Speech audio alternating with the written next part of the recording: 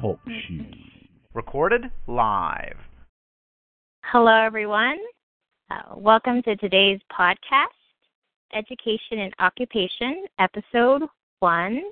My name is Allison. I'm currently an occupational therapist working in school-based practice, and I'm joined by my two colleagues, also occupational therapy practitioners, Kevin Berner and Mikkel Orpas-Tipris. Today, we'll be having a discussion regarding a recent post from EdSurge, which is a listserv, and it provides independent information resources, and it also serves as a community for everyone involved in education technology. The post that I'm going to be focusing on was titled, How One District Redefined Teacher Evaluations with Self-Directed Growth Plans. The report on EdSurge was that it was set in a district in New Jersey called Harrington Park School District. And as a district, they were mindful of the statistic that more than 50% of teachers would leave within 3 to 5 years due to poor teacher evaluations, feelings of isolation, and just few opportunities to share expertise. After some reevaluation and self-reflection, the New Jersey School District developed what is now called a self-directed growth plan. And with this approach, it talked about teacher evaluation and school growth measurements, and this allowed for continual state of growth and change that is effective that teachers wanted to gain.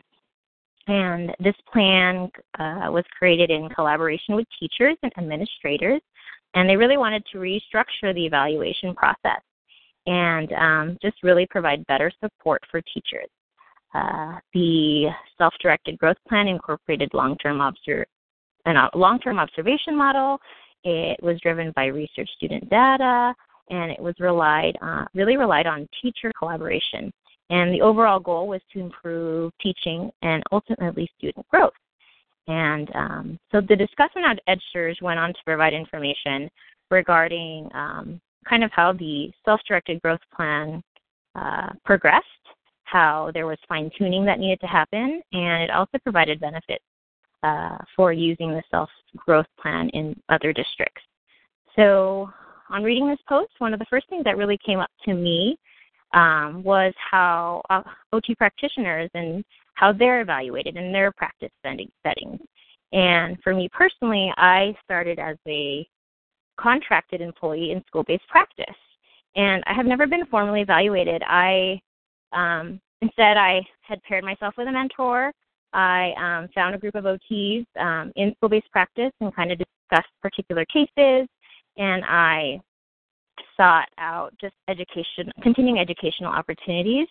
And I felt this discussion and this posting by EdSurge really caused me to reflect on my professional practice and consider how OT practitioners are being supported in their individual practice. And so now I want to reach out to my colleagues. Kevin, what did you find informative about this topic? Hi, Allison. Thanks for asking. So I've had a couple of jobs, and some of my jobs I had some pretty supportive supervisors and staff that were mindful of my professional development.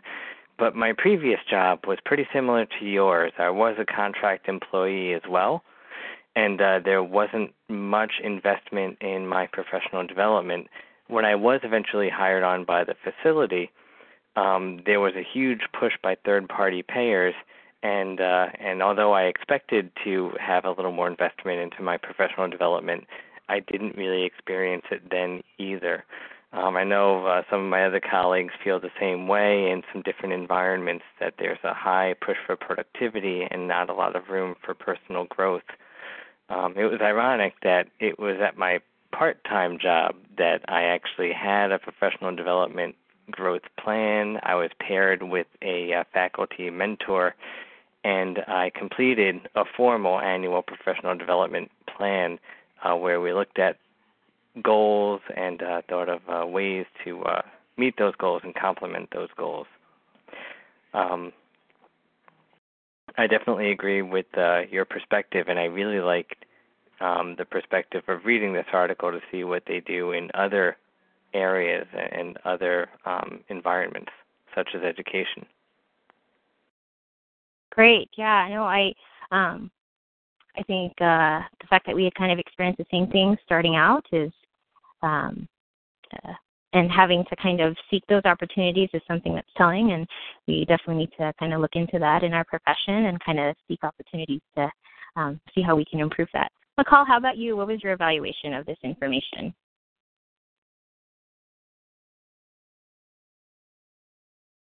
Oh, McCall, 1 second. I don't think you're online.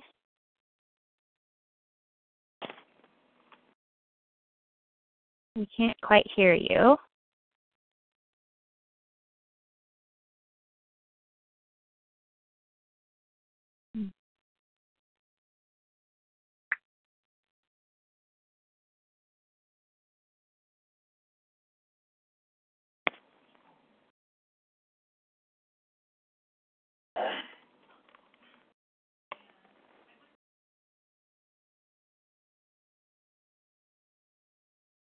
One second while we try to get McCall back online. Hopefully there's a easy way to edit this podcast. Yes.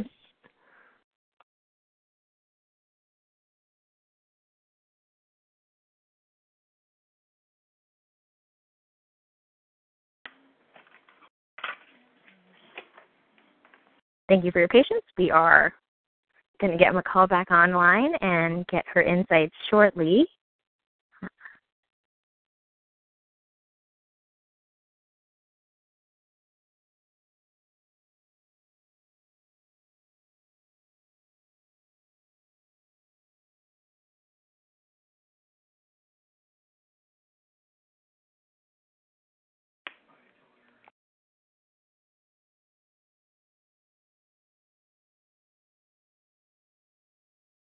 Okay, McCall just wrote on our other line that she's here and asked if we can hear us. She said she can hear us, but we can't hear her.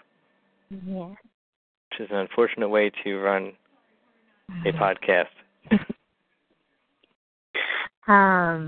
Yes. Let's see here. So maybe we'll have McCall type her responses, and then we can read it. Right. So just like the way they do it on the radio. Oh, and here she is. She did give me. She has typed in that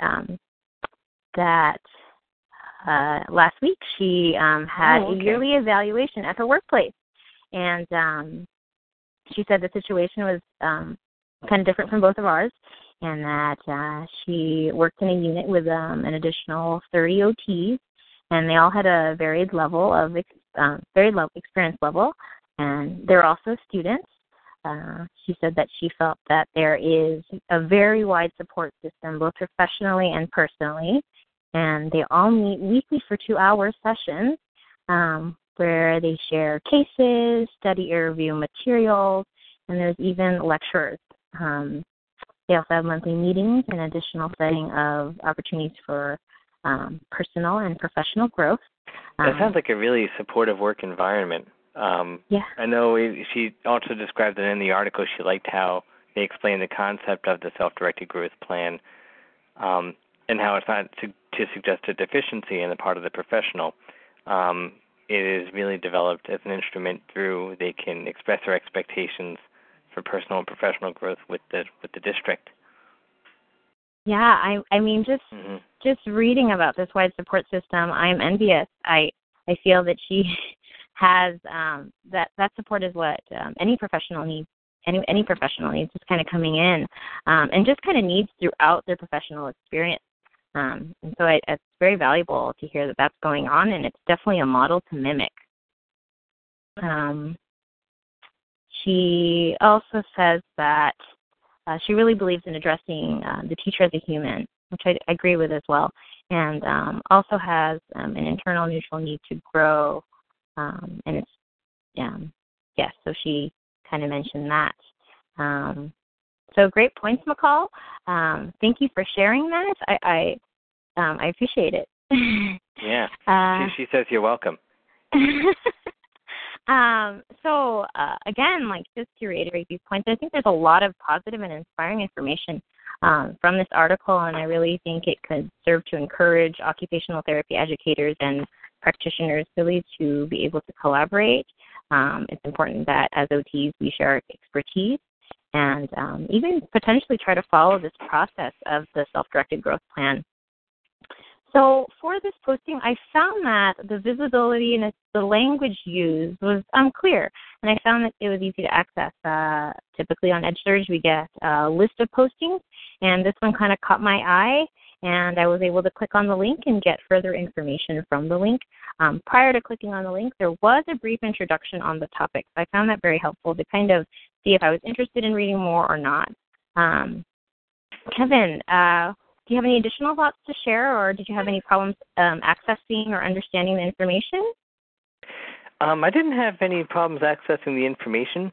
Having personally not read much in the realm of school system, education theory, and approaches, I found that this listserv and these blogs to be clear and easy to follow for someone who's outside of the industry and outside that area of specialty. So I've really kind of enjoyed having a breath of fresh air and a different perspective to look at.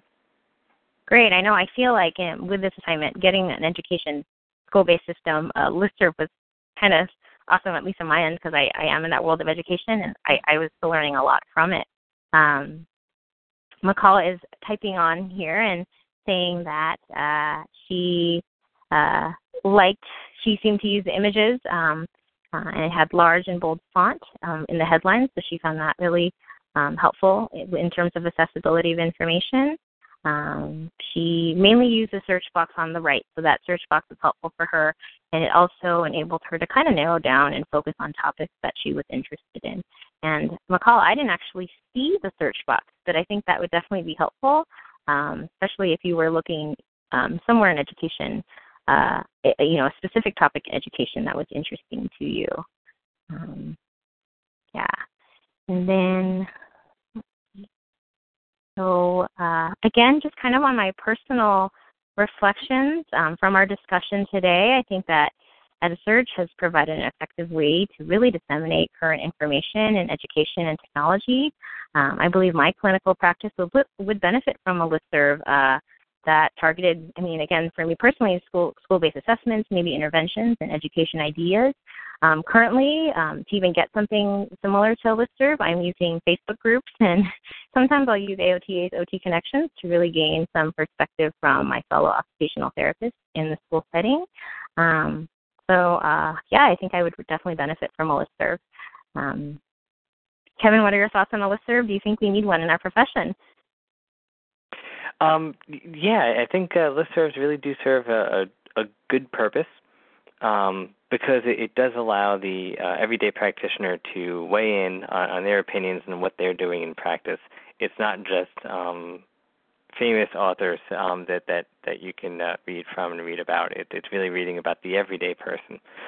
And definitely reading this EdSurge listserv highlighted the differences in culture between the educational environments and some of the other treatment environments that I've worked in, definitely with the medical model and with private health care and for-profit institutions. There is a different way of going about professional development and about almost doing the right thing for the organization as a whole sometimes. And I do think I'm a little envious of some of the cultural aspects of being in an educational institution. Yeah, absolutely, I agree. Hopefully we can find something like this that could be beneficial to our profession, absolutely. McCall is typing in her responses, and she is definitely thinking that there's benefits to the listserv. She believes in sharing knowledge, and that's really that the listserv is a great tool to do so. Oh, and she's sharing thoughts that in Israel, they have the Israel Society of OT website, and they are gradually uploading more and more information, and also it has a forum. So very much like AOTA's OT Connections, maybe. And there is still a lot of communication that is done through Facebook, professional groups. she did note that the listserv can encourage more practitioners to write and publish more freely and not really kind of be bounded by the AAPA formats and so on. She also thinks that that these Facebooks can be the Facebook groups can be more organized and more formal, and she believes that this concept has great potential, and she's going to bring it up in the next ISOT committee meeting next month. So I think that's great. It looks like we all, the Israel Society of OT and AOTA, we all kind of definitely need to collaborate and maybe work on creating an international listserv that we can all kind of use and benefit from. So I agree with you there, McCall. And I thank you for those ideas that are shared. So I believe we discussed some important things here today. I'm grateful for both of you for joining me in this Education OT podcast, and it's our episode 1. And it was a pleasure again having both of you here. Thank you again for your time. Great, and Michal and I thank you for having us, Allison. Great. Thank you, guys.